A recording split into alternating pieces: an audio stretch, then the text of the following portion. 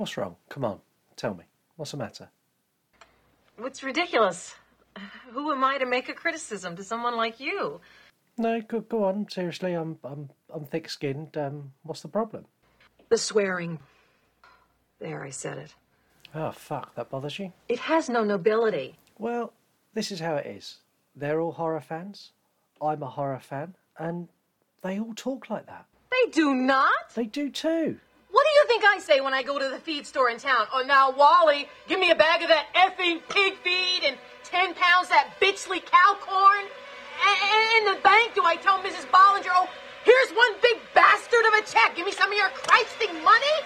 There, look there. See what you made me do? Oh, fucking hell. Let's just play the show. I'ma make it burn. I'ma make it burn. Let's go. I'ma make it burn. I'ma make it burn. I'ma make it burn. I'ma make it burn. Let's go. I'ma make it burn. I'ma make it burn. You are now listening to the You Run podcast, the only horror movie review podcast completely run and controlled by you, the listeners. You choose the movies. You score the movies. Heck, you even review the movies. This is not my podcast. You Run podcast? I've had to listen to every other episode. You Run podcast. You fell asleep for a second. Okay? Fell asleep for a minute. Leprechaun! This is going to be a fucking riot. That's right. It is a riot. And it's going to be out of control. Out of my control. You run the show. All you need to do is go to our website, yourunpodcast.com. Just make sure you fucking listen, okay? You want to die tonight? I'ma make it burn. Hello, welcome to the You Run podcast. My name is Scott, and each week I take you through the movies you have chosen to review. If this is your first time listening, welcome to the show. If you're coming back to us, welcome back. This week is a special week, not only because it's this girl is the devil week, but also because it's the unofficial start of Wednesday Wine and Horror Month on the You Run podcast. You should all know Heather by now from this show, and if not from her own show as well. Heather's about to take a break from podcasting, and when she comes on, I'm going to let her explain herself, because she thinks she's got a good excuse, but I'm not buying it. I don't think it's enough to stop her podcasting. But anyway, this is almost like a farewell tour for Heather. So Heather today is on this episode where we're going to be reviewing a really, really good movie. She's also right now on YouTube where me and Heather reviewed The Thing. That episode is incredibly entertaining. I call Heather out for some of her shit on her shelf behind her, and she loses her shit. It's very, very good. So go and listen, or go and watch. In fact, you're listening now. Go and watch that. And then on the 15th of this month, you're going to catch Heather one final time on the show before she takes her break, and she'll be on our very, very, very first true crime podcast. That's a completely new podcast, so it's not this feed. So if you're subscribed to this, you won't get the true crime podcast. It's a completely brand new podcast. So keep an eye on our Instagram, keep an eye on our Twitter and everywhere else we are, and I'll tell you how you can find it, and I'll share the links, and then you can subscribe. Well, hopefully subscribe to that as well. Heather, welcome to the show, and fucking explain yourself, young lady. So salty. Anyways, no, so I think everybody knows, obviously, I am pregnant, and Scott, I can't even believe you don't think that's a good enough reason not to podcast. But it is for me because, I be tired. Okay. I be tired. I can't drink my wine. Now, is that an excuse not to podcast? Well, it's an excuse for me not to podcast on my own podcast, but I'm happy to be here because I get to chat with you and I get to be on your podcast. And so I still get to podcast. Look, a lot of people are coming at my fucking neck, and I'm just like, bitch. Like, some people get real butthurt because, you get pregnant and they like, oh, you can't spare an hour? Bitch, I can't spare 5 minutes for your ass. But you have spare for you. For us. Well, for you, it's different. You're my pal. I'm very selective of who I podcast with. And if I'm going to be doing any podcasting, like, you call me up and be like, hey, and I'm like, I'm here, I'm fine. I'm not barfing or throwing up right now, so we're good. Oh. There you go. So I'm still good, and I'm still sarcastic and hilarious, and we know these things. This is fact, 100% fact, and I know that probably better than most how sarcastic you can be. Yes, very much. I'm glad to see you have moved your books, though. I'm not even going to start with you. Like, hold on, let me turn my head. Hold on. First of all, let me tell you what happened. My daughter came in here. Look, there they are. That's my other books. I have a few Stephen King books over there. So my daughter came in the other day and she's like, "Why do you have my Twilight books?" And I said, "Bitch, I don't." I said, "They're there. Go get them." She put them in her room because she wanted them. And I was like, you know what's funny? Is I got called the fuck out and made fun of. I got bullied. And she was like, "Oh my God, whatever." Anyways, so I rearranged my bookshelf and I have a very interesting Stephen King book, but I'm going to show you later. I'm going to send you a picture of it later. I don't know that you have it. I was told it's like a very old book, but anyway, I'll send you a picture of it later. Yeah, please do. This is The Girl is the Devil week. The final was Misery, which we are reviewing today, against one of Heather's favourite movies of all time, The Evil Dead 2013. Man. What the fuck are you lot doing to me? Heather's on the show and you picked the movie she didn't want, and I bear the brunt of that shit. That's not fair. But in fairness, the people did choose a pretty decent film, I'd say. I mean, you know. Yeah, I'd say they did. On this episode, we've got something else planned as well, which you and me know about. I think I should tell everyone else. So, yes, new bit on this show, a new feature called Fucked Up Fans. Later in the show, me and Heather are going to be talking about our fucked up fans. I'm going to be calling some of you out as well. So some of you are getting called out by name because you scare me. I know you all listen. So if you're listening now and you know you're one of these fucked up fans, you should be getting really, really nervous right about. You better get nervous. I ain't saying nobody's real name because I ain't trying to have that Ricky Bobby shit on me. I ain't trying to have it on me. Evil ain't coming. Okay. We're not even going to go there. But I can't wait to talk about that because people are so fucking strange. Creepy, scary. Yes. Yeah. I don't get it. No. Take your meds. Yeah. And if you're not on meds, go and get some meds. Please. Okay. That's fine. It's okay to take medicine. You don't scare us. But on this episode, we're reviewing Misery, which is an adaptation of a Stephen King novel. Released in 1990, starring Kathy Bates and James Caan. This movie tells the tale of literally my worst nightmare. Being captured by a crazy fan and not being able to get away. Yeah. That absolutely terrifies me. But this movie is great. And Kathy Bates is so great that Kathy Bates won an Oscar for it. It's without a shadow of a doubt a horror powerhouse from a powerhouse writer. And here's the trailer. You almost died. You have a compound fracture of the tibia in both legs, and the fibula in the right leg is fractured too. And as soon as the road's open, I'll take you to a hospital. In the meantime, you've got a lot of recovering to do. There is nothing to worry about. You're gonna be just fine. I'm your #1 fan. My name is Annie Wilkes. I think one of my clients, Paul Sheldon, might be in some kind of trouble. You mean Paul Sheldon, the writer? Well, everybody sure likes those Misery books. They had it at the store, Paul. They said he checked out last Tuesday. Isn't that a little strange? I guess it was kind of a miracle you finding me. In a way, I was following you. You were following me? Oh, Paul, I've read everything of yours, but the Misery novels. You must be a good man, or you could never have created such a wondrous, loving creature as Misery Chastain. Very kind. The presumption must now be that Paul Sheldon is dead. You dirty bird. How could you? Misery Chastain cannot be dead. Misery Spirit is still alive. I don't want her spirit! I want her! And you murdered her! You don't think he's dead, do you? And don't even think about anybody coming for you, because I never called them. Nobody knows you're here. And you better hope nothing happens to me. Because if I die, you die.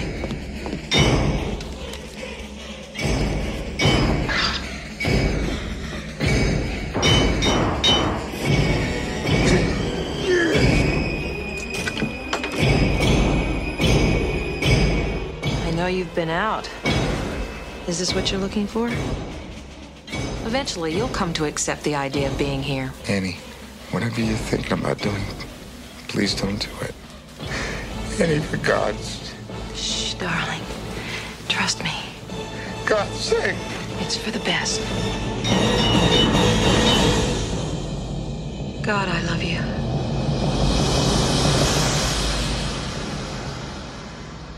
So that was the trailer for Misery. Listener scores for this. This is one of the highest scoring movies in the history of the show. 9 out of 10 from the listeners. And then for Fear, a 6 out of 10. So score-wise, this is up there. I think this has scored the highest this season and possibly the highest since the listeners have been scoring. Yeah. Yeah, I think so. From looking back and remembering the stats. Yeah, I think so too. But I think the 6 out of 10 for Fear is maybe a little high for me.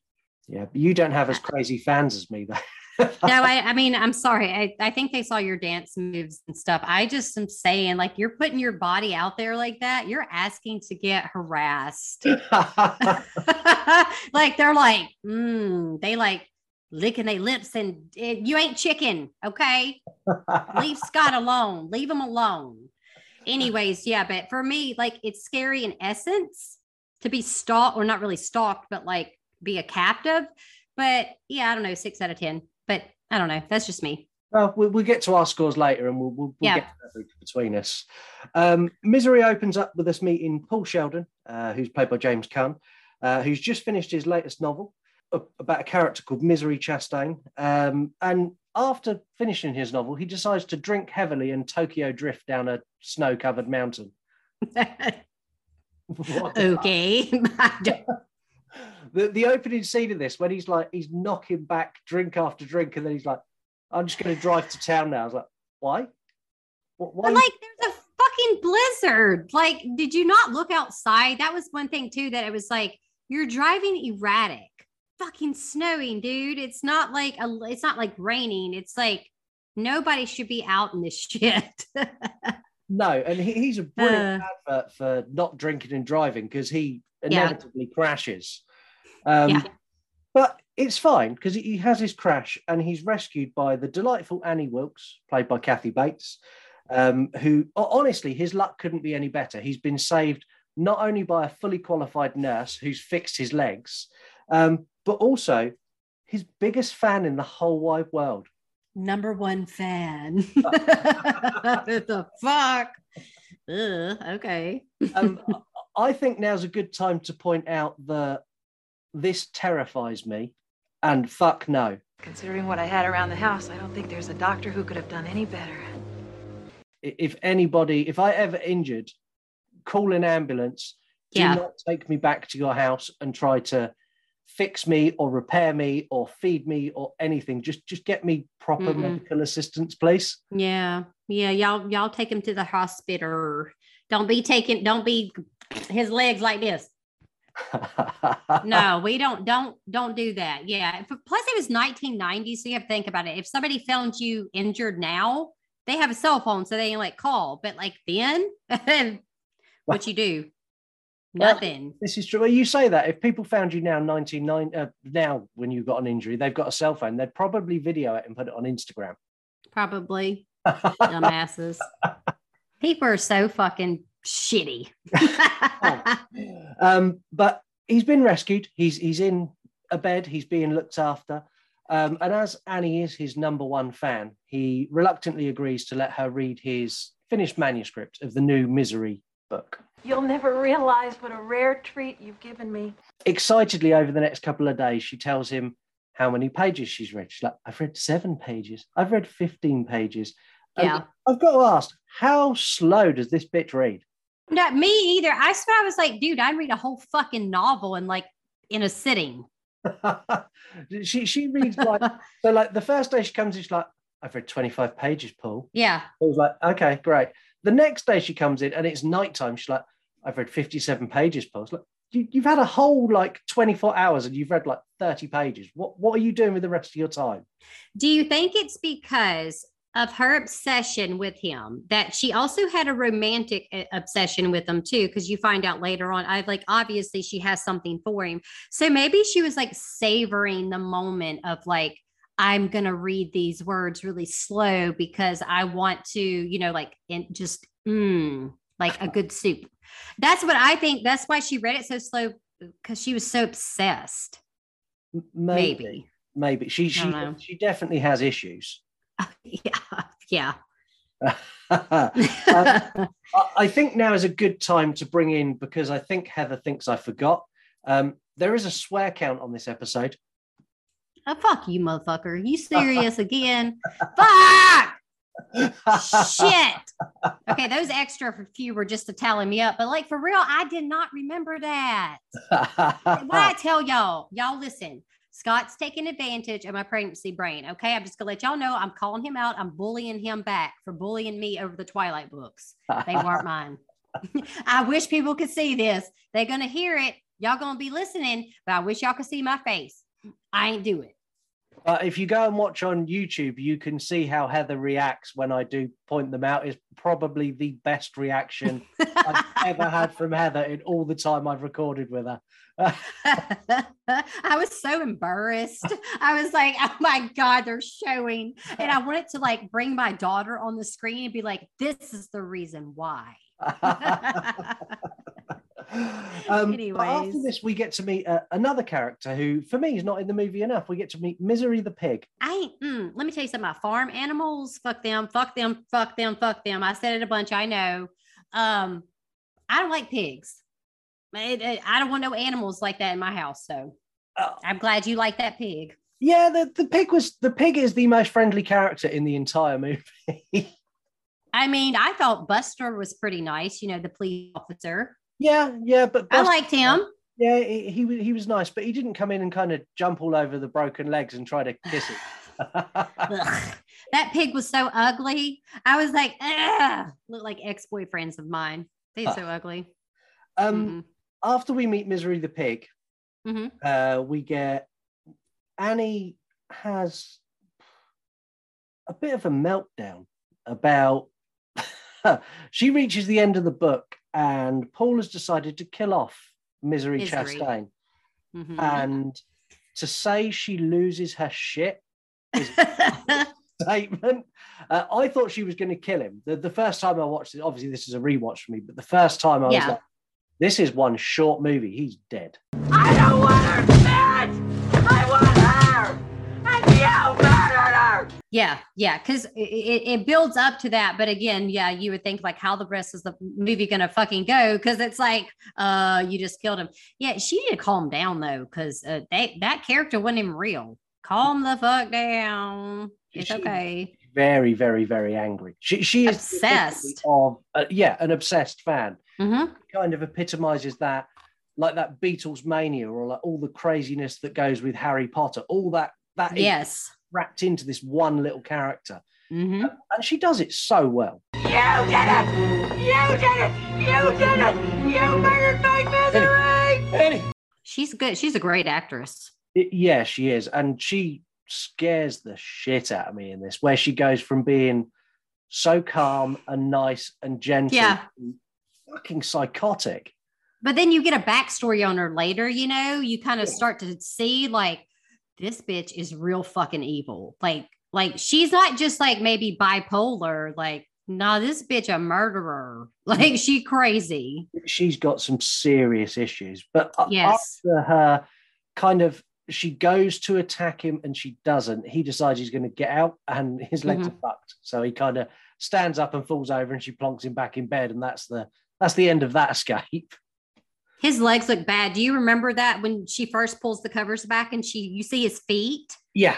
Oh, that was like, for me, I was like, that looks so realistic. And it was so horrible because she like kind of rigged him up, or whatever. It was bad. Yeah, she kind of splinted his legs. And she's told him that her phone line's down because of all the snow, so she can't call anyone. But when the phone lines come back up, don't worry, I'll call your agent and your family.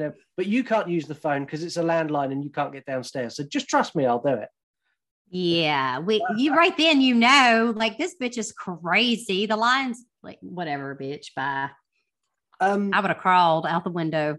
I think I would. Me and Lisa, when we watched this, I was like, I don't care if I died in the snow. I would have taken my chances out of the house.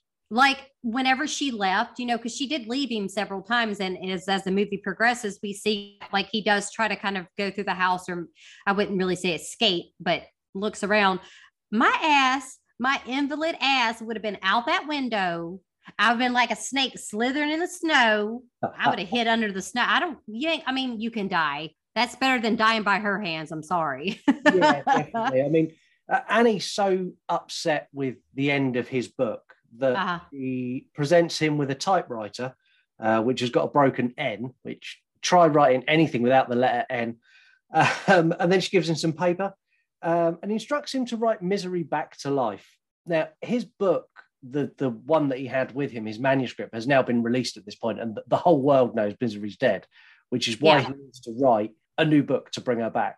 Look what I got. They had it at the store, Paul. There was a whole batch of them there, and as soon as I saw it, I slammed my money down. I got the first copy. Paul has a plan. While she's presenting him with the typewriter, he spotted there's a hairpin on the floor, and he's thinking he can use that to pick the door. So he tells her that she's bought the wrong paper. And she's like, but it was the most expensive one. He's like, yeah, but it smudges. And he types smudge on the typewriter and then rubs his thumb across it. She goes from, oh, I got you the wrong paper, to, is there anything else you want? Is this all you want from? She just, again, this bipolar snap. And anyone who's been in that sort of relationship, and unfortunately there are many people who have and who still are, knowing that people are capable of that is very, very scary. It is. And it's knowing that they can go from being your best friend and loving and caring to fucking psychotic is terrible.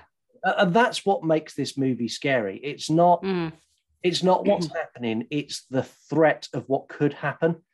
Yeah, I totally agree with that, because I mean, people are actually our biggest, that's the scariest monster ever that was ever created, is fucking people. So there you go.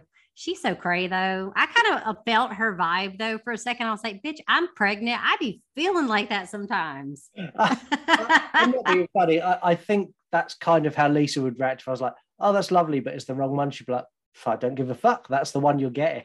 No, see, that's me too. Like if I get something and I think I almost get defensive, but like, you know, you're kind of like, how dare you insult that I went and bought you this expensive paper? But like, bitch, it smudges. But she did give in, and she went and got the paper. So while she's out, Paul grabs the pin, and he decides to get out of there. He realizes quite quickly that the landline is fake. It's not a real landline. It doesn't go anywhere. It's dead. He also realizes that he can't get out the front door, and his legs are fucked. And he has the realization of, what am I going to do?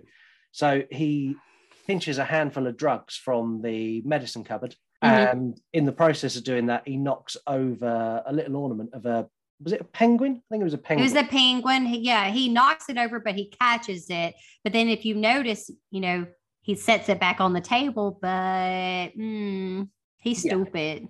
It's not the right way round at all. When she comes back, he has this kind of mad, frantic panic to get back in his room. Yeah. And she opens the door and he's all sweaty, and she's like, Paul, what have you been doing? I need my medicine. You know what's wrong with me. Like, okay, I ain't crazy, motherfucker. You crazy too, just like her. Yeah, I think at that point, if you look at Kathy Bates, she is playing it almost like, you're nearly as fucked up as me. I'll give you some medication. Yeah. I think that like he had to be a fucking psycho too, like her though, because he knew like, if I don't act crazy or like play into this shit, she's going to murder me. Like she's going to immediately kill me. And yeah, and again, This movie genuinely scares me. I'm not going to lie. Yeah. But Paul starts writing the Return of Misery, and he gets the first critique from Annie, which is a little bit like we get as podcasters on Apple Podcast reviews, right?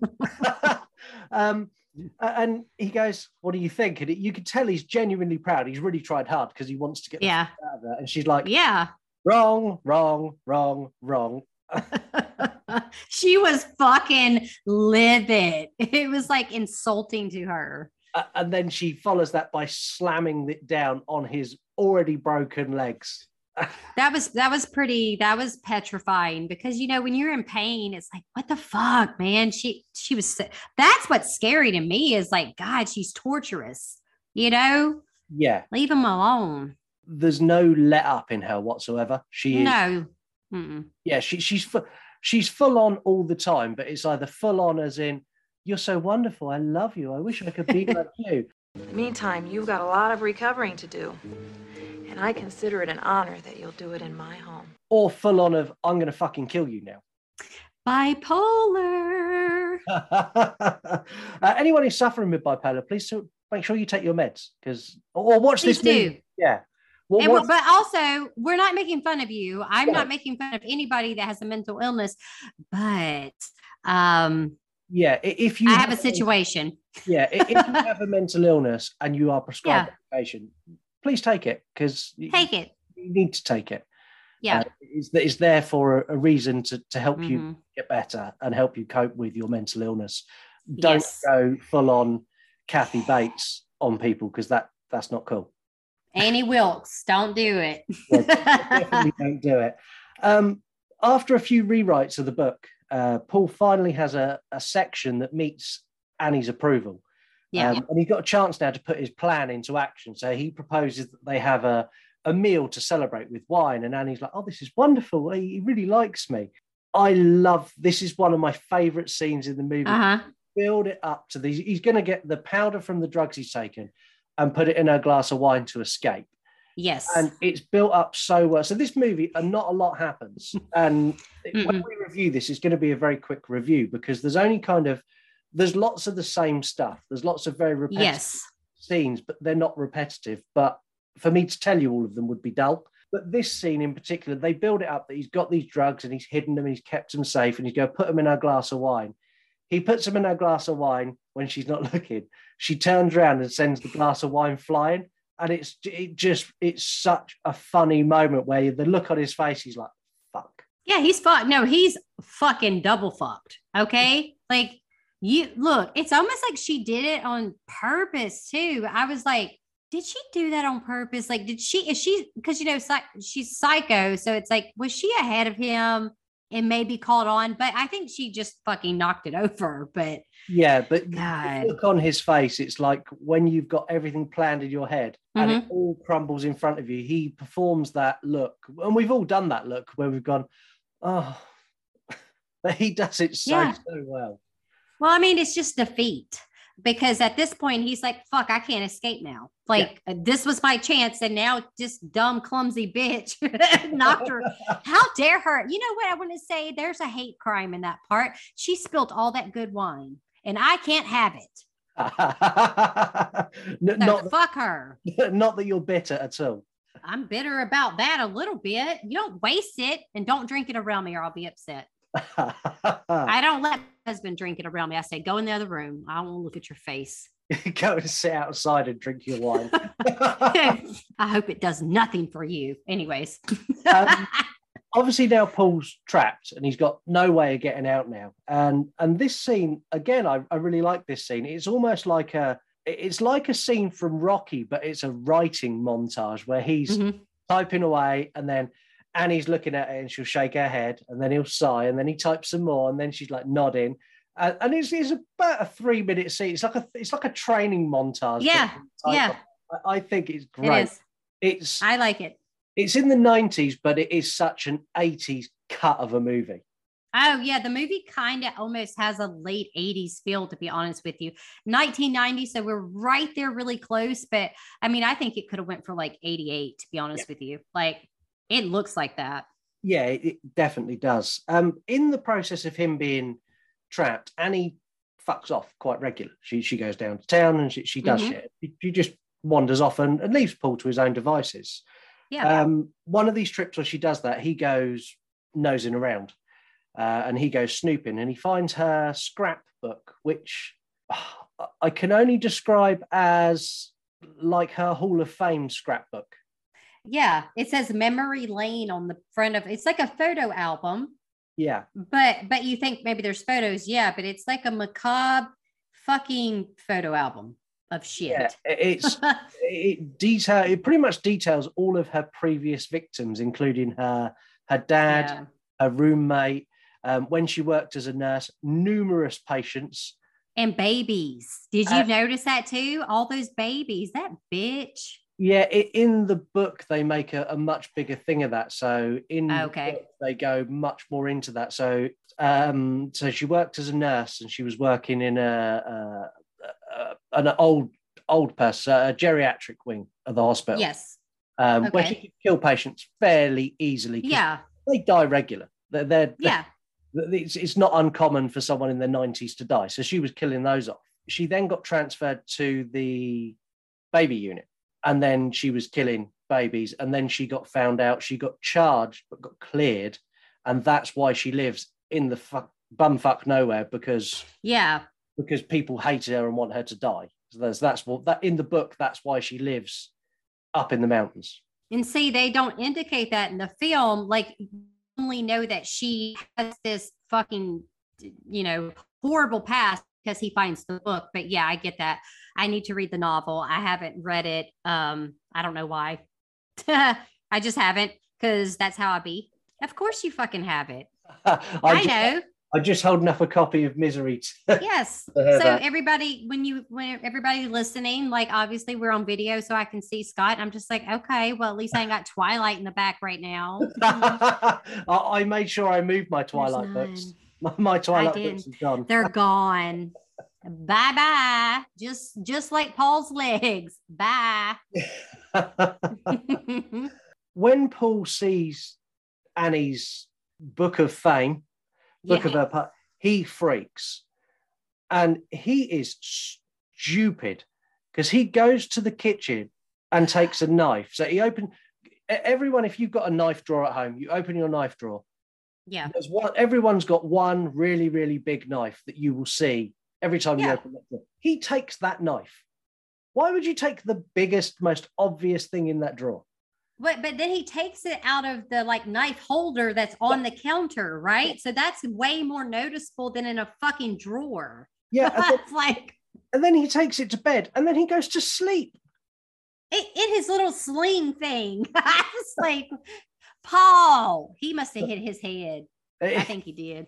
He should have been ashamed. And I think when he wakes up to Annie sticking a needle in his neck to sedate him, he regretted his decision of having a knife. Yeah. He didn't even get to use the fucking knife on her that I recall. I don't think he even did. It was just like she was ahead of her shit. Like, she's crazy. Don't fucks with her. And now we get the scene that made this movie famous. We get the hobbling scene with the ankles and the block of wood. Oh, yeah. This scene, even today, is uncomfortable to watch and looks incredible. And she basically gets a big lump of wood and she puts it in between his ankles while he's strapped to the bed. And she takes a sledgehammer to one foot, but she's not angry. This is what makes it worse. Is she's really calm. She's like, don't worry, just one more to go. We can't have you walking around. And I know you've been in my medicine cupboard. I know you found my scrapbook. And I know you have my ornament, my penguin. And then she walks around and breaks the other foot. It's horrific. Yeah, because they kind of show like a close up, like the way his ankle kind of gets, it is so gross. It's like, oh my God, I'd rather just hit me in the head. Yeah, I'm not one for enduring pain, as anyone who watched my live Lego walk is very aware. Amazing. I thought it was amazing. I really need to put it on a DVD so I can just like have it forever. It was great. It was great. But that hobbling scene where they done the ankles, they actually made a foot out of gelatin, and had his leg just above that. And she was really nervous. Kathy Bates was really nervous about actually hitting him because she swung her sledgehammer towards his leg, and she's only 3 inches away from his actual leg when she hits the rubber. No, that's a little too risky for me. I mean, I get it. You need a good effect for the film, but I've been like, bitch, don't hit my ankles. Yeah. Because she could have, and actually broke his fucking ankle. Like, for real. And if they'd done that, I really hope they would have kept it in because it would have made it so realistic. Oh, God. Oh, the pain. Because there would have been a real reaction. Yeah. Fuck's that. I would if I was James Caan, I'd definitely be going, have I not got a stunt double? Is there a stunt double anywhere? Right. Let them endure the pain. I'm the fucking talent. Okay. Well, he was up for doing this movie, but he was really, when he realized he was spending all of his time in bed, he said this is the hardest role he's ever had to do because he's quite an active actor. A lot of his acting is with his body. And when they said, oh no, you're going to be laying in a bed for 15 weeks, it's like, sorry, I couldn't do that either. That would have been hard for me as well, because I would have been like, because even now he's much older, but like he still looks kind of buff. Like he's kind of a buff fucking papaw. We say papaw in the South, grandfather. Let me say it proper. But anyway, like he was in a comedy movie that I like, and I was like, oh my God, that's fucking Misery, dude. Because I can never pronounce his last name right. Because how you say it? Khan. Yeah. I'm gonna say it like I'm English. Khan. he's great as well. He's been in so many movies. If anyone goes to IMDb and have a look, he's done more movies than anybody. So many. Just the list goes on and on and on and on. And he's down in town again, and the sheriff, who's kind of been half-arsing the investigation. He's not really been doing a great deal to find Paul, in all honesty. No, the whole town has done nothing. No, and he spots Annie just behaving a little bit weird and a little bit angry. So he goes up to talk to Annie, and she's very charismatic and nice, and she invites him in and she shows him round and basically sends him on his way. And as he's leaving, he hears shouting coming from the basement. So he bursts back in. He runs around to the basement door where he looks down and he sees Paul. And Paul's like, oh my God, thank God, someone's come to save me. And then Annie shoots him. What does she, is it a shotgun she shoots him in the back? Yes. Yeah. Right in his fucking back, but goes through his chest. And I was like, boy, why you do that? Now Virginia can't get Buster's dick because that's all she tried to do the whole movie anyway. I forgot about that. So the his sheriff, wife. Yeah. The sheriff Buster and his wife are they in their 60s? Do we think 50s? We're gonna say 60s. He looked pretty up in age. I don't saying 60. And she's his deputy. And every time they go anywhere, she's like, "Yeah, you gonna pull over and like give me some?" And he's like, "Yes." He's like, "When we're at work, I'm the sheriff, and you're the deputy." And she's like, "Oh, I like it when you talk like that." All she wanted was sex. Oh, she was like a horny old woman. Like, I know they have granny porn and shit. Okay, please don't ever watch it. Listeners, let me tell y'all something. This is a PSA from Heather. Don't fucking do it. Don't fucking watch it. I don't care if it's your thing. Please not make it your thing. It's traumatizing anyways. And don't worry about how I know. Anyway, I've seen some shit on the internet and I swear to God, I almost died. But anyway, so Virginia was hilarious because she was like the steamy woman and she was like rubbing his thigh and it was like she wanted her man all the time. All the time. Like all the time. But fuck that. I don't know. And Annie's taken that away. So no more dick for her. Well, yeah, we don't ever hear anything else from her, even about Buster getting killed. So it's like, okay. No, we don't. Again, in the book, they do a little bit more on that, but it's in the book, even in the book, that's kind of irrelevant. He's dead. That's all we need to know. Yeah, he's definitely dead. After this, Annie tells Paul that she's now not got any choice because she shot the sheriff. She needs Yeah. to shoot him and then herself.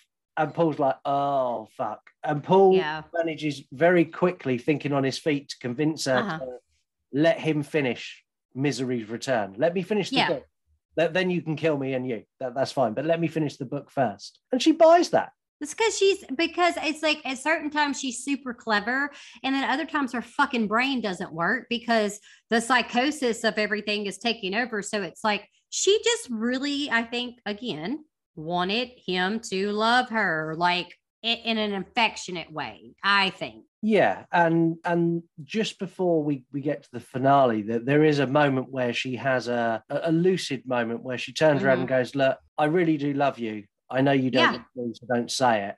I'm just going to go and have some time to myself now, which really humanized that character, that she was a normal person in that crazy outer shell. Well, yeah, she was. I just think she had something was wrong with her because she wanted love, and her way of trying to get love was like, oh, I'm going to keep this fucking guy captive and he will love me. It's not the normal way, you guys. You don't force somebody to love you. He didn't get out of the cock-a-doodle car. They won't do it. Big no-no. It's a big no-no. Yeah. Shortly after this, he's finished Misery's Return. Yes. And he asked Annie for 3 things. He said he needs a cigarette, a match, and a Dom Perignon, which is what he'd done at the very beginning when he finished the manuscript. And it was Dom Perignon that he'd been necking that caused him into the situation he's in now from his his drink drive. Don't drink drive. You could get captured and tortured.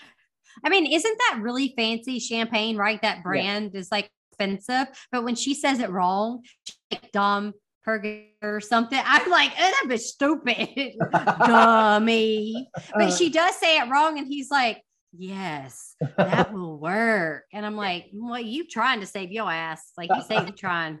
And she brings back the 3 things and brings him a glass. He's like, oh, but you didn't get a glass for you. And she's really excited. She's like, really? Oh.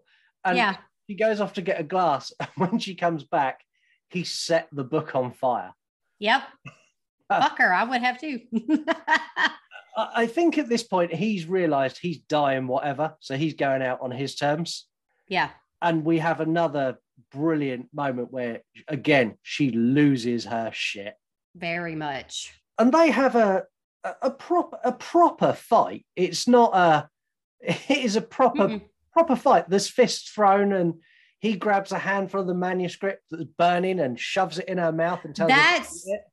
So brutal, though, if you think about it, like, you know, because his legs were not healed yet. So he has all this upper body strength because he has to. And it's like, fucking eat it. And he's like, I'm like, oh, God, he's like, choke on this bitch. And it was just like, you know, because she didn't like cussing. She wouldn't fucking like me then. No, I was going to say that later, that if she met you or me, I don't think we would be friends with her. No, I ain't gonna be friends with her. I mean, I like Kathy Bates, like as Kathy Bates, but like as Annie Wilkes, no. But she does say cocksucker. I think it's when they're fighting, right? Yes. And she does say, like, calls him a cocksucker or something, but that's, I mean, obviously they're beating the shit out of each other. Yeah, and I don't condone violence against women, but at this point, he needs to fight back. He has to, because she has the strength over him and her legs. He's like Lieutenant Dan. He ain't got no legs. I mean, not right now. I never ever thought I would get a Forrest Gump reference on this show. You will. I love Lieutenant Dan. I know, I do too. Lieutenant Dan. Is it Gary Sinise? Is that his name? Yeah. He's a good actor, but like that movie is chef's kiss. It's fantastic. Yeah, I love. So yeah, go and watch Forrest Gump. Yes, it'll make you cry a little bit I get emotional. So it's funny and it's very enduring. Yeah, it is. A little bit like Misery. Anyway, my favorite was Rocket Man. No, except for nobody's legs get chink chank, ankle chink chank. You say that there is Lieutenant Dan's lose his legs. There is. He lost him because he was in the war. He was fighting. I'm not being funny. The Paul Sheldon was in the war. He got his legs smashed with a sledgehammer. I know. but it's still different. It's like okay, whatever. We're not going to get in a fight because I'm definitely more Annie Wilkes right now. You know, my baby's making me angry. Did you know that? Babies make you mad. Yeah, we covered that on the YouTube episode. So go and listen to Heather and me discuss how pregnancy makes you insane. Listen and watch, because I was wearing like the coolest fucking shirt ever. Actually, it was my husband's shirt. So thank you. Thank you, Stephen. You were incredibly 80s for that episode. And I had to be. We had to be. I should have gave you the memo. I should have been like, Scott, can you find a funky shirt at a shop or something, or just go get you one, whatever. Yeah, well, I didn't. I went all black on a black background. So I just looked like a floating head on that episode. I can't, I have to get to watching it, of course. Oh, Jesus. Well, we both did. We like black, though. That's our thing. This fight ends with her effectively falling on the big kitchen knife that he had. And she dies, and it fades to black. When it fades back up, Paul's sat in a restaurant with his agent. And his agent's going, why don't you write the story of what happened to you? And he's like, how would you feel about a non-fiction book about what went on in that house? I do not want to relive that. Why would I want to? And he's like, well, I think he's like, you want me to relive the terrible trauma I had just so we can make some money? And his agent's kind of like, yeah, that's exactly what I want you to do. Because she gets rich too. Hello. Exactly that. And he basically says that he's over it, but he still has moments where he'll think about it. He'll think about Annie. And then you see the waitress walking in, and Annie Wilkes. Yeah. And as she gets closer, you see it's not Annie Wilkes. It was just him kind of hallucinating her, because he's suffering with severe PTSD, I'd imagine. The waitress comes up to him and she hits him with the line, "Oh, hi, Paul Sheldon. I'm your biggest fan." I just want to tell you I'm your number one fan. And the movie ends. Yeah, I mean, like, I get it, but I sometimes, depending on my mood, I'll get like really fucking salty, and I'll be like, God damn it, why did it end like that? Like, but I know, okay, so she is dead. Annie's dead. Yeah. But I needed to see her body like transport it to the dead machine, the dead factory, okay? No, like, I kind of think I get irritated about parts like that in films. But it doesn't make me not like the film, but I'm just kind of like, all right, we literally just jumped to a new scene. Like, I still need to know where they buried Buster, because that was fucked up that they killed the cop. Okay, she shot the sheriff, but she did not shoot the deputy. No, I imagine the deputy would want to shoot her, though. Well, yeah, because that was her dick. Like, we're going to call her the deputy. I don't know. But anyway, it was a small town. What was it? Silver Creek, I think is what it was. Colorado? Is that right? Okay. Yes. And it's, well, when you see her go down to the town, it's very similar to the town from Gremlins. There's like two roads. Oh, yeah. I saw that. And I was like, the fuck, if I'm living here, I can't be isolated like that.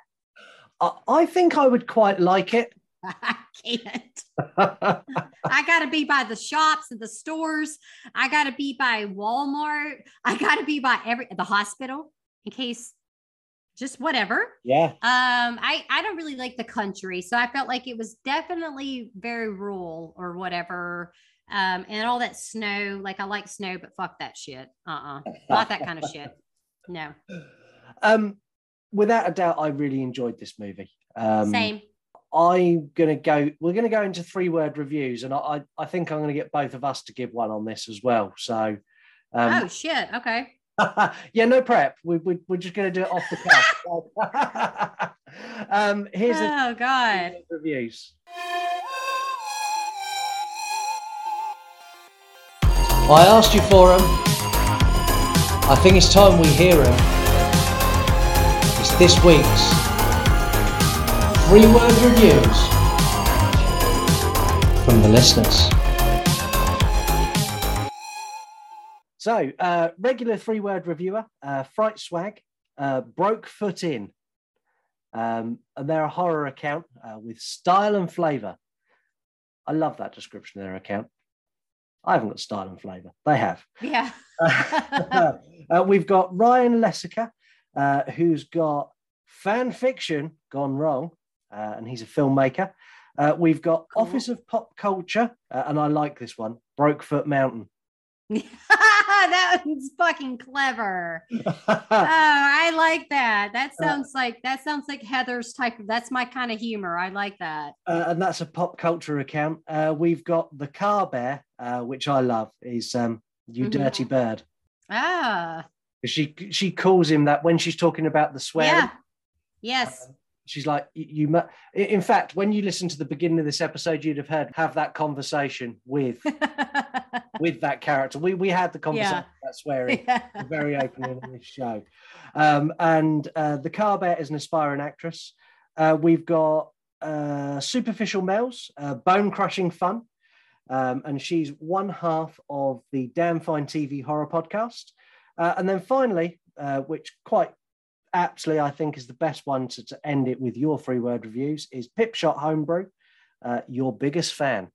And he's a home brewer and a big fan of the show. Been listening since the very beginning. My 3-word review for this, it's fucked up. So, there you go. This movie honestly sits in the probably the top 5 scariest movies for me. This genuinely terrifies me. I don't like the idea of being in that relationship you can't get out of, where your partner is a loose cannon all the time. I've been in relationships like that in the past, and it's really, really not very nice. It's fucking scary. But also the thought of being trapped and isolated with someone who could potentially and is actively looking at some point at killing me. Yeah. That just gives me the worst anxiety ever. That is horrific. Yeah, that makes sense. I mean, because nobody wants to be stalked and nobody wants to be obsessed over in that way. Like, that's not healthy. No, it's definitely not. What 3-word have you got for this then, Heather? Oh, man. Okay, so I was going to go with horny lady cop. I'm going to bring something funny because, like, seriously, I feel like people that have watched this, they probably didn't pay attention to all the sexual innuendo between Buster and Virginia. Okay. This is a small town. They are basically the cops, the sheriff, the deputy, whatever of this town. But like literally every fucking scene with her in it, which happens more at the beginning, she wants it. Yeah. She wants it. She gonna get that dick. And like, that's her. You do not want to be calling the police for anything in that town, because guaranteed they're not coming, they're fucking. They are coming. At some point. But it's so like, I don't know. I like that. And I forgot about it when I rewatched it. I was like, oh, I like Virginia. She's a slut. I like her though. Because it just added a little comedic relief for a movie that is so intense. It's so anxiety ridden. So I wouldn't say that it's super scary to me, but it does give me, it almost kind of triggered some memories for me because I can relate to Paul Sheldon in some ways. Yeah. Yeah. And unfortunately, I think there's lots of people who can, and people who are listening to the show who probably can as well. And if you have been in that situation, getting out of it is very, very difficult. But thankfully, I've got a loving partner in Lisa now, and she's wonderful. And she's kind and nice. But getting out of that relationship that I've had before was not easy to do. And I know normally it tends to be, you'll hear this a lot more with a male oppressing a female. But it does happen the other way. I've been on the receiving end, and poor old Paul Sheldon was definitely on the fucking receiving end of a sledgehammer twice. Yeah, that's pretty fucked up. Yeah, definitely men can be the victims of a domestic abusive relationship. Not to downplay it. Obviously, it happens to women far more, but bitches be crazy too, okay? Yeah, they crazy. And going on from crazy, that was this week. 3-word reviews. Don't fix it. Don't you dare edit that out. You go with it.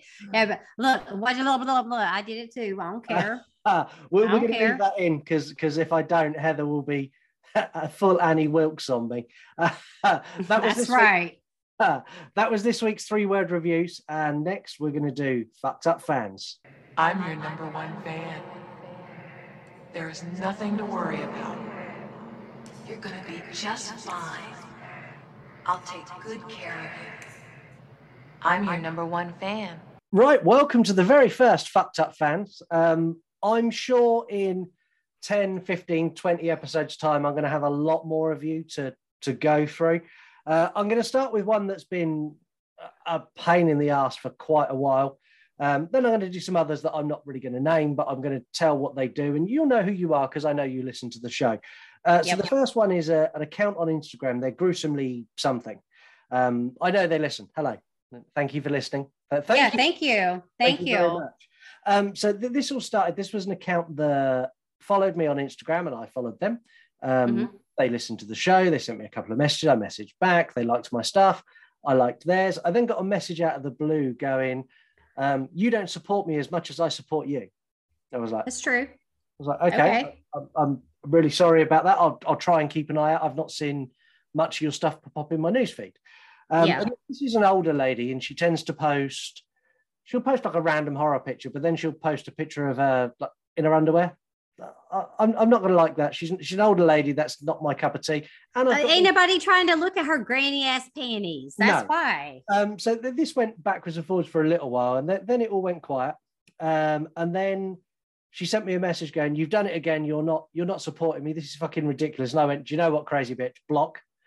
Yeah, I blocked her. That was that dumb. The following day, I received a review for this podcast on Apple Podcasts. You can all go and read it. So the review basically said, "I know you don't support me anymore. I supported you. I think it's terrible that you support women who are half naked on Instagram, but you didn't support me." Okay. And then followed that with 5 stars. So thank you very much for my 5-star review. I'm over the moon. So it doesn't really matter like the verbiage that she put down. She hit the 5 stars, so that's going to help. So thank you, dumbass. And then she followed this with, so you'll all know Mark from MW Horror Reviews. He's on the show regular. She then contacted his wife. She'd already had similar conversations like me and her had with Mark saying, you don't support me enough, blah, blah, blah, blah, blah. She then contacted Mark's wife to say that Mark was having an affair with a lady on Instagram. This lady lives in the United States and Mark lives in Northern England. Yeah.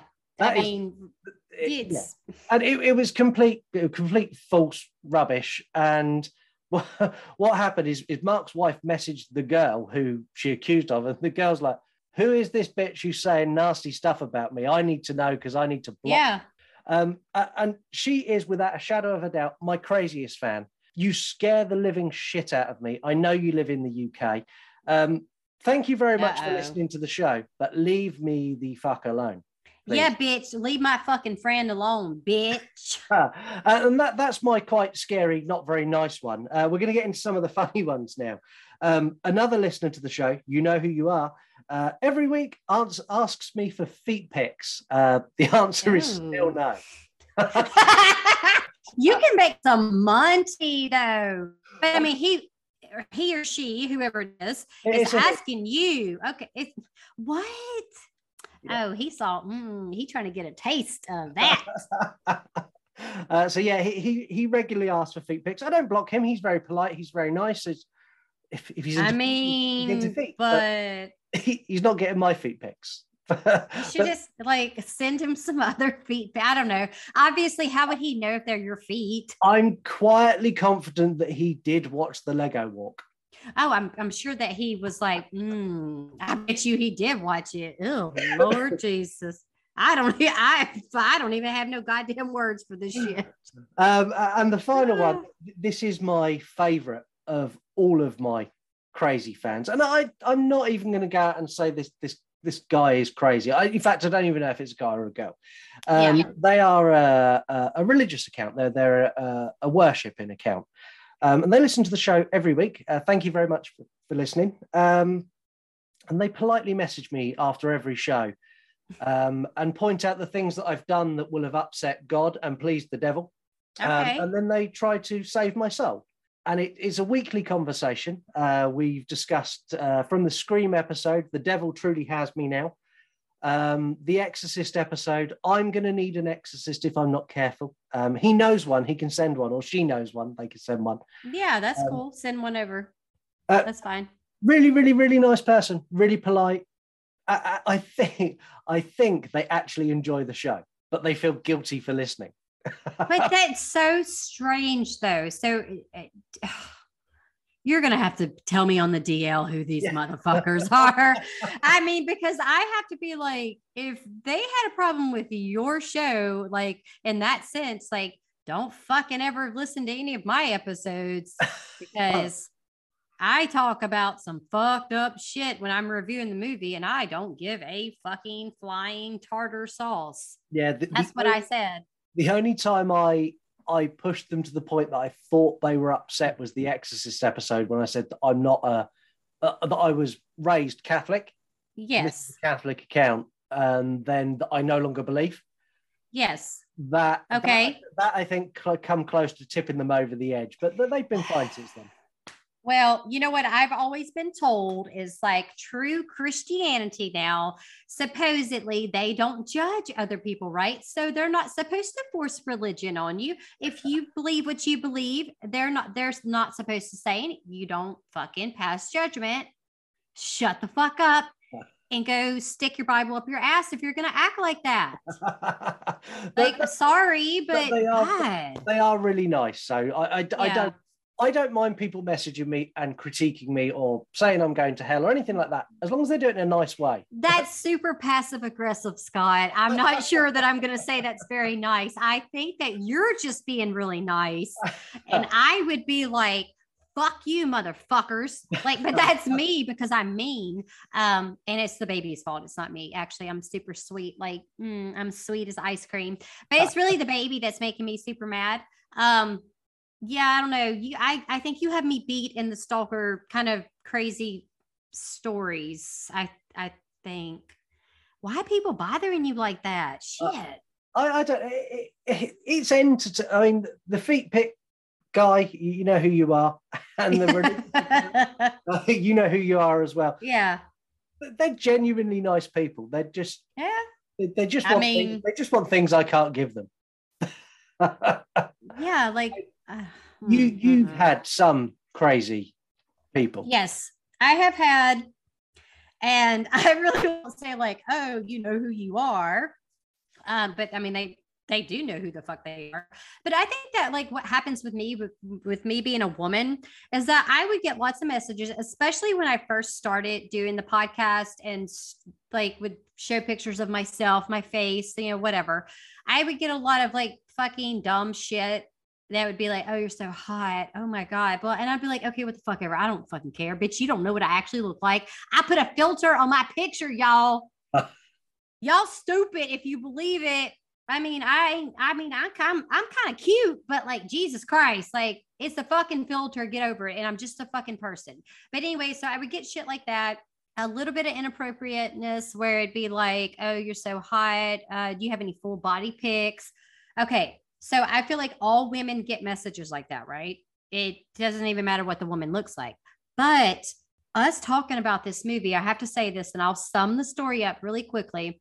I actually have been in a very physically and mentally abusive relationship before. So the whole bipolar aspect of all that, and it was my first marriage. He was bipolar. So I totally understand Paul's fear. And I also can understand how like Annie was like, oh, I love you. But then like go enraged because I literally lived that for 7 years. Oh, it was really fucking crazy.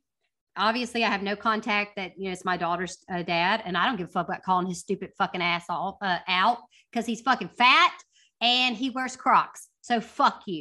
I said what I said. I don't care. But I mean, I was young, I was like 16 and a half when we met. And so That's always like resonated with me though, because I think that being in that situation so young, your brain does change. Yeah. You see people differently, because I used to be much more of I'd say a pushover, and being with someone so fucking psychotic, literally he was manic. So he would have manic episodes and then super depressive episodes. So being with someone like that, you basically perceive people differently. You're like, I don't know. I think your guard's always continuously up. And I had a hard time. It took me years. Like I went to therapy and all kinds of bullshit. So you guys, if you are in a physical, in a relationship that's abusive, even mental, it doesn't matter, emotional, I'm telling you right now, get the fuck out, because they're probably not going to change. Yeah. Not without a lot of help, not without a lot of counseling, and they have to have the will to change. So, like I said, as far as social media stuff goes, not now. But yes, back in the day, I don't have anything as good as Scott's. I mean, nobody asked me for feet pics. I feel like that's more Facebook. It's like, how are you doing today, beautiful? I'm Uzuzu Pazuzu do. That was their name, literally. And it'd be like, oh, can you please be my friend? And I'm like, why am I getting these messages? That happens to me on Facebook almost every day. Weird. Yeah. I don't know what they are. I think they're bots.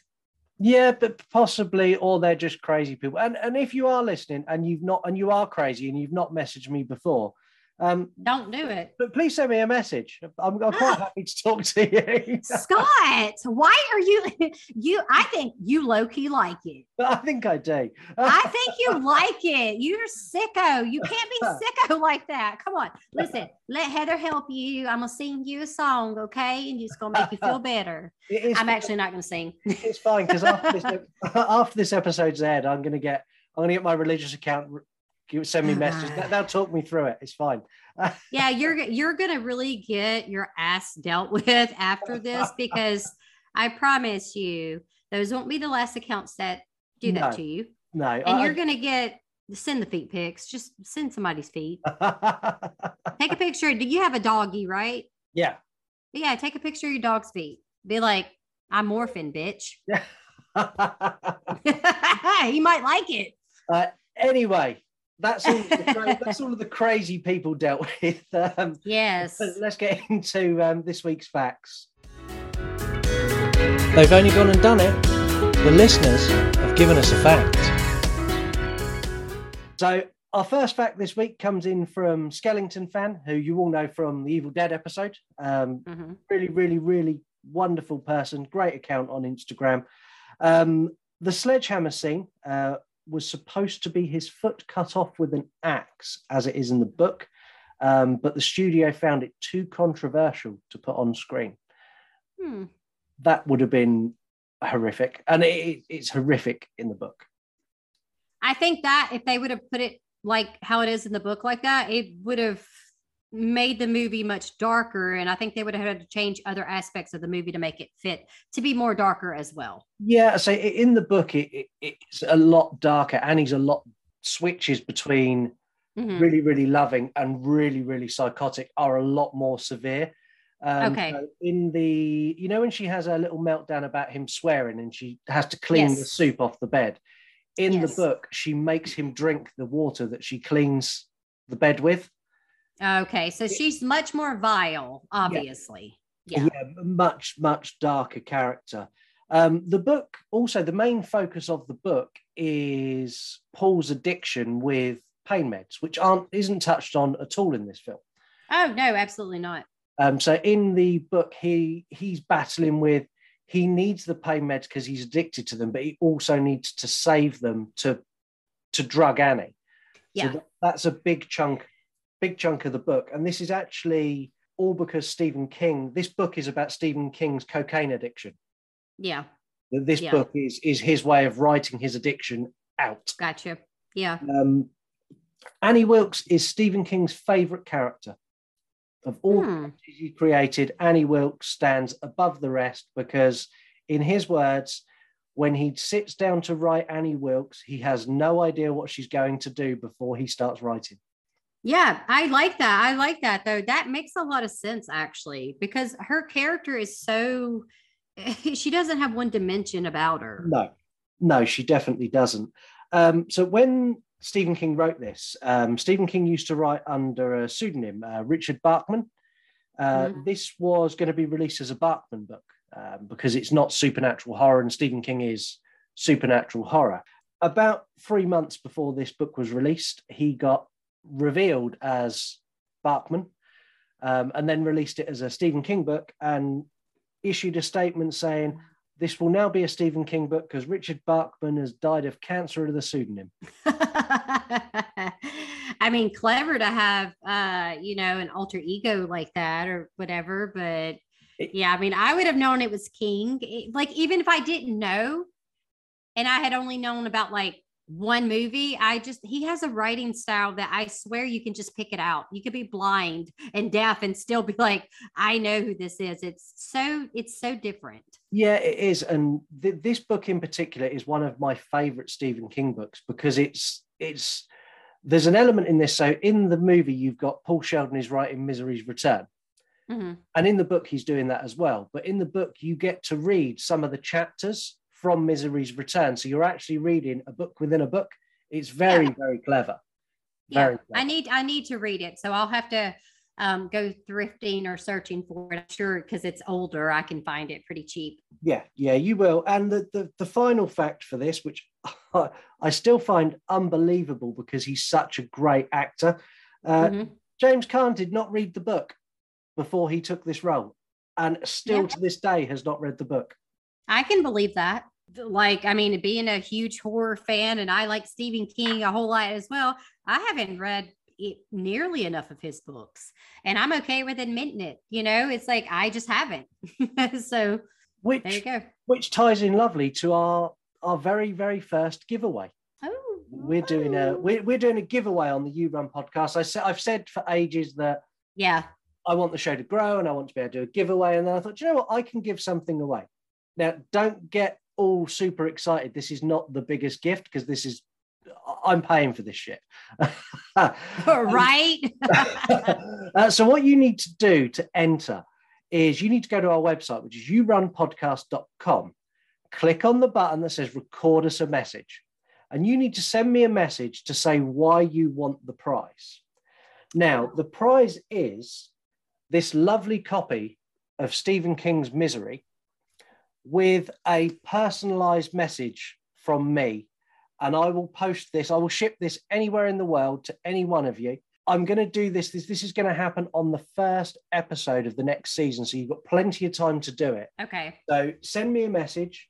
Tell me why you want the book, or just generally give me some abuse, or whatever you want. Whatever you want to do, go to yourunpodcast.com, click on the record us a message and record me a message. I will pick one of you and I'll contact you, and you will get the book with the personalized message, and I'll even sign it. You never know. One day I might be famous. And you'll be able to sell it. You already are, but can you please include a feet pic in there? Pick you up. You got a Polaroid? Get Lisa to take a picture and be like, oh, yes, what y'all getting? Some toes. Shove it at the back. So they got to read the whole book before they get them toes. I tell you what, if you send us in a message, I will also put in a signed photograph of me, and I will put in a feet pic, and I'll sign that. You got to do it. You got to fucking do it. It'd be so amazing. It'll make my 2022 as well. I just want to give away as well. So I hope whoever wins the giveaway, I'm going to be jealous. I'm not going to lie. I'm going to be like, Scott. Well, you can enter. This is the joy of this. I know, but I don't want them to be jealous because I'm going to win. Well, obviously. I don't care if you're if this is the first time you've ever listened, and you think, oh, I'm not going to do that because I'm not going to win. Do it. But you don't know. Exactly that. And you've got former guests on the show. If you're listening and you want to enter, feel free. If you are one of the crazy people, even the really crazy one who scares me, and you want to win. Yes. Send in a Yes. message. I will play it on the air and I will send you. In fact, if Super Crazy Person rings in, there's a very high chance she may win. Oh, God. I'm gonna die because literally do not put your fucking address on that shit. Like, I ain't trying to watch you on like A&E, ID Discovery, or none of that bullshit. Okay, like, don't be getting them too sexy with them toes. That you get people aroused. They kill. Yeah, and if it is that crazy person, you may be able to do a true crime pod about me in about 18 months' time. Right. Oh, I'd be so sad. I'd be so mad. I'm gonna be the one to kill the person because I'll be like, you done killed my friend just because you wanted toes. Get the fuck out of here. Like, I ain't got time for this. But yeah, definitely, you guys. That's a cool, like, you get a fucking book. You need to read the book. I need to read the book. I'm ridiculous. Yeah, please enter yourunpodcast.com, record us a message. I will pick the best one. I'll give you all a play on the air. So however many messages I get between now and when we get to giving the prize away, I will play all your messages on the air. And then the best one of those messages is going to get a book and a signed feet pic, apparently. Yes, that's me screaming. And now I've got Heather super excited. It's time to completely change the tone of the show. Heather. God damn it. I almost forgot. I know what fucking time it is. I know. Fuck. Fucking bloody hell. Shit. Hello. Do you want to play a game? Here's Johnny. What's your favorite scary movie? We all go a little mad sometimes. Groovy. Be afraid. Be very afraid. It's all for you! They're coming to get you, Barbara. A census taker once tried to test me. Get out! Get out! Oh, shit. What? He's gone. Right, so the rules have saved me. If you've not listened before, if you've listened now, you've probably got the gist of it. But if it's your first time, there's 15 multiple choice questions. They get progressively harder. The idea is to get as many correct as you can. 10 points for every correct answer. At question 5, you get a safe point. So if you get question 7 wrong, you drop back down to 5. You don't lose all your points. You get 3 save me's because this quiz is hard. Oh, and I died. I've been poisoned with medication from the medicine cupboard. Y'all save Scott real quick. Yeah. So your 3 save me's, Heather, because they change each week. You have skip it. Mm-hmm. You can completely skip it and don't answer it and still get the points for it. Okay. You have got leave me 2, where I will take away 2 of the wrong answers. And you have got 10 seconds to use Google. Oh, God. I can't even get my phone on in 10 seconds to fit my stupid face. It has face recognition. I'm like... I will let you get it up and ready to type, and then I'll start your timer. Okay, I just wrote them down.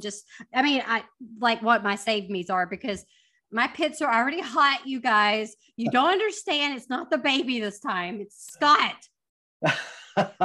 Scared. So here we go. Question number 1. Kathy Bates won what for her role in Misery? A fancy dress competition, an Oscar, a signed copy of Misery with feet pics, or a large cake? All right, bruh, an Oscar. She did win an Oscar. That's 10 points. Question number 2. Which actor starred in all of the following movies? The Evil Dead, Maniac Cop, Spider-Man 2, and Black Friday 2021? Bruce Campbell, Tobey Maguire, Ray Winston, or Stan Lee? Oh my God, it's got to be Bruce Campbell. It is Bruce Campbell. That's 20 points. Oh my God, I'm drinking out of a Bruce Campbell cup right now. Question number 3. Where is Dawn of the Dead set?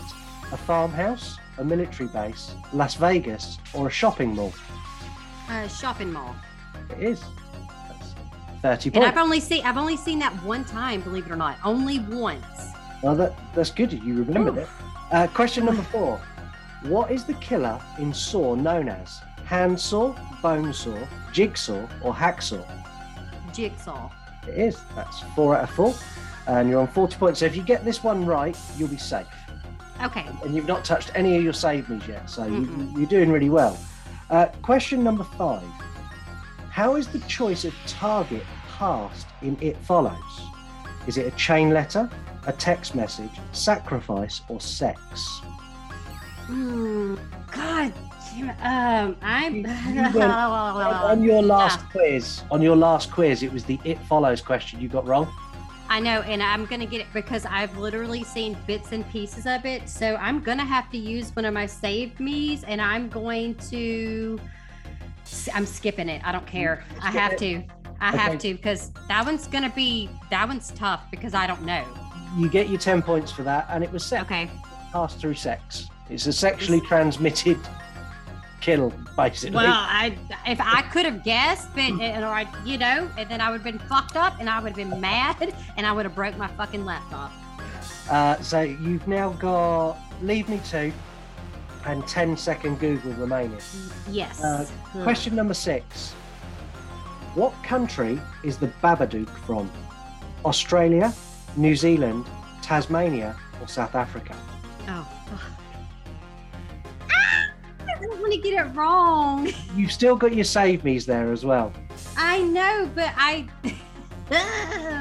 God. Think about it. Elise lost nearly all of her save. In fact, she had all of her save me's have gone by this point, and you've still got 2. I know. I almost just want to say it, but then it's conflicting. So let's do a save me. Let's do the leave 2, I guess. Okay, so we'll take 2 of the incorrect ones away. So that leaves you with, what country was the Babadook from? Australia or Tasmania? It's got to be Australia. It was Australia. See, so God damn it. I just wanted to say that. See, I just wasted a save me, you guys. Stop. Like, you know what? Go with your fucking gut. This is the thing with the quiz. Go with your fucking gut. Stop being a pussy. Anyways. Question number 7. What is La Llorona? A cursed witch, a weeping woman, a haunted woman, or a possessed doll? All right, say the answers. The options. A cursed witch, a weeping woman, a haunted woman, or a possessed doll? Oh, God. The Curse of La Llorona, right? Yeah. So it's A. It's A, the first one? So you've got... The film's called The Curse of La Llorona, but what is La Llorona? Is it a cursed witch, a weeping woman, a haunted woman, or a possessed doll? You've still got one save me. Oh, God, I know. But I hate to use it because you're wanting to know what La Llorona is, like what that is. Yeah. Oh, my God, I'm being such a fucking turd mongler. All right, I want to do my last save me because I don't fucking care. And Heather's about to just lose her fucking shit. So tell me when I can start. Okay, you tell me when you're ready to go. I got my face. It's on now. Okay, you can go. 10, 9, 8, 7, 6, 5, 4, 3, 2, 1. Okay, give me the options again because I think I got it this time. A cursed witch, a weeping woman, a haunted woman, or a possessed doll? It's a weeping woman. It is a weeping woman, that's correct. So you're on 70 points. I done used all my shit, y'all. All your save me's are gone, so now you're all on your own, and it's here we go. Question number 8. Which 1982 horror movie features a small girl talking to a TV? Poltergeist, Halloween 3, Nightbreed, or Basket Case? Right, Poltergeist. That's correct. 80 points. Now, how the hell that one easier than the other one? Well, it's one of those, it's whether you know it or you don't. I get it. I know. I'm just being a pain in the ass. Question number 9. In Silence of the Lambs, who is Buffalo Bill's victim the daughter of? A senator, a governor, an FBI agent, or a sheriff? Oh my God, you fucking asshole. Love you though. I know which out of the 2, which one it is. Read them again for me real quick. You've got a senator, a governor, an FBI agent, or a sheriff. What is fuck, senator? Correct. Oh, Oh, y'all don't understand. Y'all, my boobs are sweating. Like, I'm not joking. I don't care. I said what I said. So you're on question 10 now, and if you get this right, you are safe. So you always have 100 points. Okay. In A Nightmare on Elm Street 3, Dream Warriors, what character does Priscilla Poitier play? Elaine Parker, Jennifer, Elizabeth Sims, or Sally Piper? Oh, God. That's... Oh, you're going to get me on this one because Heather's fixing to be like, game over. Can you read it again and give me the options again? I got to get in my brain. In A Nightmare on Elm Street 3, Dream Warriors, what character does Priscilla Poitier play? Does she play Elaine Parker, Jennifer, Elizabeth Sims, or Sally Piper? I got my eyes closed. I want to say she plays Sally. You going to go with that? I mean, you're scaring me. I don't fucking know because I'm trying to remember. Well, that name doesn't ring a bell to me. Think through the characters in there. You've seen that film a billion times. I know. I've seen it a billion times. We fucking covered it on my podcast. So we did. So you've got Elaine Parker. You've got Jennifer. You've got Elizabeth Sims, and then you've got Sally Piper. Jennifer's the only one that like comes out to me where I think I remember. God, I don't want to procrastinate. If I said Dr. Elaine Parker and Dr. Elizabeth Sims, you'd probably put them in your head who they are. They're both doctors. Mm-hmm. And then you've got Jennifer and Sally Piper. I'm gonna go with Sally.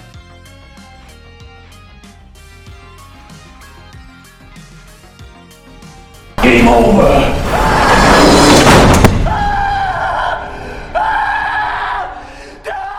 I knew it. I fucking knew I was gonna get it wrong. Dookie balls. Do you want to know who it was? Yes, please tell me. It was Dr. Elizabeth Sims. It was the bitch.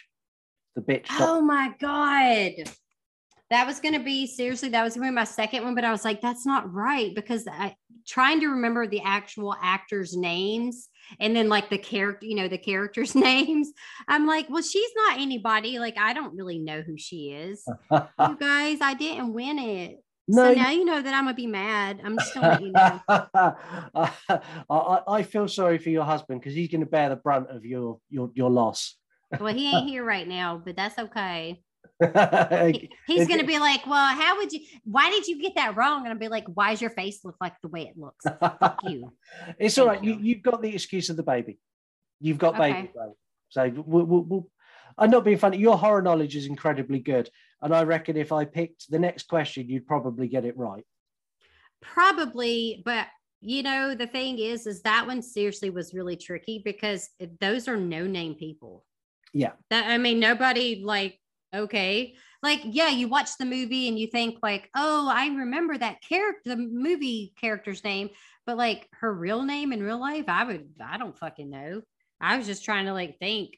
And then I probably should have went with my second guess instead of always like I overthink things, but now I'm not the champion. And so I'm not happy. I'm just going to let you know I'm not happy. That's okay. Cause you may not be the champion, but you are the champion of this month because you're on here, you're on YouTube. And you're on True Crime. And that's true. There's no quiz on True Crime either. I know there's no quiz on True Crime, but still, like I wanted to beat Mark and Elise. They've got Elise's score. I don't know if anyone can catch her. I mean, I know at this point, I feel like it was just one of those things where the questions were just easier to maybe remember. Or to think of, but that Dream Warriors, that was tricky. That one should have been like question 15. No, question 15 was infinitely hard.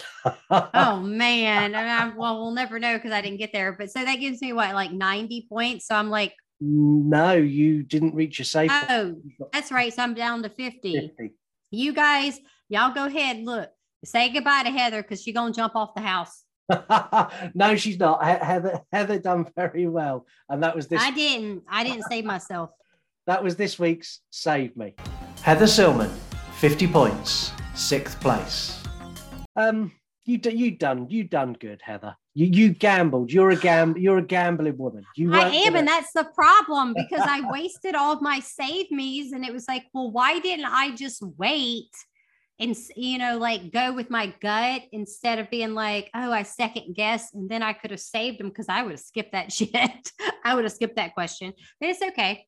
I mean, it is fine. Like, it's not like I'm going to win a fucking award. Yeah, and not only that, I've got a lot of respect for you because you kept going and you didn't go, I'm just going to take my points and run. You went, no, fuck it. Fuck that. I didn't care if I got 20 points. I was still not stopping. Seriously. Because my goal was like to try to get all the way to 15.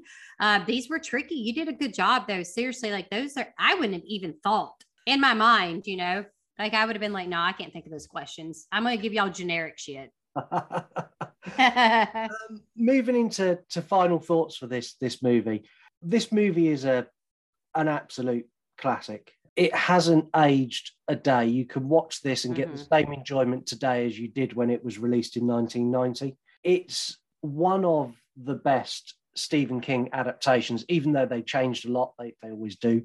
It's so well put together and they capture a lot of what is in the book. My only criticism of this is that they didn't focus on the whole reason that Stephen King wrote Misery, which was for people struggling with addiction. It was not so much a story of his struggle with Annie. It was a story of his struggle with his addiction. And for that's the only reason this doesn't score perfect marks. So for me, this gets a 9 out of 10 for the movie. And Fear, this is scary. It gets an 8 out of 10 for me, for Fear. Okay. How would you wrap this one up, Heather? Okay, so as far as for the movie, the quality of it, the aesthetics, everything, I also gave it a 9 out of 10. But like for Fear, since we're doing it all based out of 10, honestly, it's really about maybe a 4 out of 10 for me. But it is frightening. It's the whole it's just a person, but like they're more scary than Freddy or Jason or the whatever. But watching the film, it did not invoke much terror in me. It was more of a anxiety, I think is what it is. You know what I mean? It just makes you, because if you've been in that situation, like I have been in that type of situation, you kind of know, like you're like, oh fuck. So I don't know why, for some reason, I guess nothing scares me anymore. That's the problem with horror films. Like seriously, nothing really. I watch shit and go to bed. Yeah. I don't know. And to be fair, I still sleep easy after watching this, but this is the thought of this concept scares me more than a Michael Myers or a Jason Voorhees chasing me. This scares me because I agree with you. It's grounded in the real world. This could quite easily happen. Yeah. Absolutely. When I post the Misery book to the winner and I put my return address on, this could actually happen to me. You ain't putting your return address on there. I ain't letting you do that shit now. Come on. No, you're not. You better put somebody else's you don't like. There you go. Yeah, no, you can definitely send it without doing that. Because if somebody from the United States wins, you're probably much safer, but the fucking to ship it, to send it, that's gonna be expensive. A little pricey. Yeah, it'll be a little pricey. And there's part of me that hopes customs open it and discover my feet pic. They're like, oh, we're not sending this. No, they may keep it for themselves, because I mean, I'd be like, I'm your number one fan. That just scares me. I'm gonna do that to my husband when he comes home. He'll be home soon, and I'm gonna be like, I'm your number one fan. Like, I might get right in his face while he's asleep. He ain't gonna do shit anyway. What's he gonna do? Nothing. Don't forget, you can catch Heather on YouTube right now. So if you've just finished watching this or listening to this, yes, I get so confused with watching and listening, doing YouTube and podcast. Well, yeah, because you've got 6,000 ideas going on. You've got all this new cool shit going on. So yeah, you guys, you can watch on YouTube, or listen. And then for the regular show, of course, you just listen. Yeah. and imagine our beautiful faces because we're your number one fans. But you don't need to imagine what we look like. You can go to YouTube right now. You can see me and Heather talk about everything from pregnancy to The Thing to Twilight to Rob Zombie to pretty much. We cover absolutely everything on that episode. And Heather's under a swear count on that episode as well. So you'll get to hear how many times she cussed in that. Hey, I might have done awful on the quiz. And I'm still upset. I think I'm low-key, I'm upset about it. But like I fucking am a winner and I curse a lot. So I already know that I'm gonna win on that. Yeah. I was just trying to be a dick and be like, I'm a winner. Because I told you I'm a sore loser, bruh. Like I might turn into Annie. No, don't do that. Don't do that. I want to do the quiz again in the future one day. So maybe that'll happen eventually. Yeah, it will. And this quiz is going to stay. So this good. Quiz, I like it. Save Me's not going away when we get to season 5. Cool. Unless my guest next week aces it and gets the full 50. I'm going to be mad. This quiz will remain until someone beats it. So until someone gets the full marks and the full 15, this quiz is staying. On to next week. So you have picked, for the finale, you've picked Constantine. And I've picked the guest. So next week, I'm going to be joined by a proper professor, Professor David Day from Horror Movie Talk. He is the foremost, I've said that right, foremost expert in scare no-nos. He is, if you've ever listened to Horror Movie Talk, you know what you're getting next week. If you haven't, fucking buckle up. Next week is going to be an experience. Horror Movie Talk are a show that I've listened to pretty much since they started. This show is one of the main reasons my show exists. And they're both incredible guys. You've got David and Bryce, but both incredible guys. I've spoken to them numerous times when I very first started, and they helped me. They listened to some early episodes and kind of went, well, that's good and that's not good, and helped me get the show to where I am. And I'm thrilled to be able to bring them on so you can hear how fucking good they are at podcasting, because they know their shit. Next week, do not miss it. It's the season finale, and then we're taking a break, and you're not going to see us for a little while. Heather, you're a star, as always. You can catch Heather again on the 15th of this month on our first true crime episode. Me and Heather go face-to-face with Jack the Ripper. Yeah, I'm excited, but I'm also like sort of terrified because that is a complex case to discuss. Yeah, I've never done true crime before. I've said from the very beginning, I don't watch a lot of true crime. I don't know anything about true crime. Okay. And the reason that this podcast is different is because I'm not going in with preconceived ideas. I've actually had to go and work and put in effort to find out about the case. And I didn't know how many people he'd killed. I didn't know where all of his kills happened. I didn't know how, I knew literally nothing. And I've had to go and find all that out and make my own mind up. And that's going to be the same with every single case, which is why Heather's coming on, because Heather knows her shit and she's going to carry me. As she does in every episode she's on. She's going to carry me through. I'm going to carry him like Annie Wilkes to his bed. I won't break his ankles. But seriously, you guys, true crime is my shit. And I'm excited that, Scott, that you've asked me to come on to do that and to do so many of your shows with you. I'll eventually let go of the fact that I didn't get past 10. Eventually, maybe it might happen in 2023. We'll see. Okay. Just letting you guys know. I am upset because I know a lot about horror. So you guys don't think I'm a dum-dum. No. These questions are hard. So your next guest, buckle up, bitch. I'm just saying, like, these questions are easy. They're the easiest, but the hardest fucking thing to remember. Yeah, these are the sort of questions that if I asked you in a general conversation, you would know the answer. Oh, absolutely. I probably would have fucking had a better guess or would remembered it. Yeah, but under the conditions of a quiz, it's 10 times harder. And I've done this quiz as well, and this quiz sucks. It really does. It is. It's daunting because you feel like you got to hurry up and answer. And you're like, oh God. You don't want to spend too much time because you overthink. And then if you're like me and your boobs get sweaty and your pits get hot, you're just like, I tried.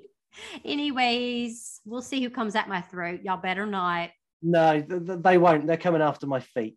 And on that note, thank you very much, Heather, for coming on.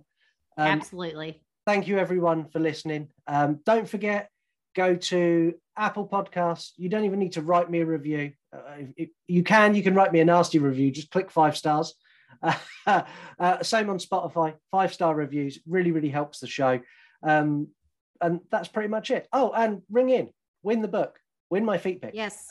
Thank you very much for listening. I'll catch you all next week.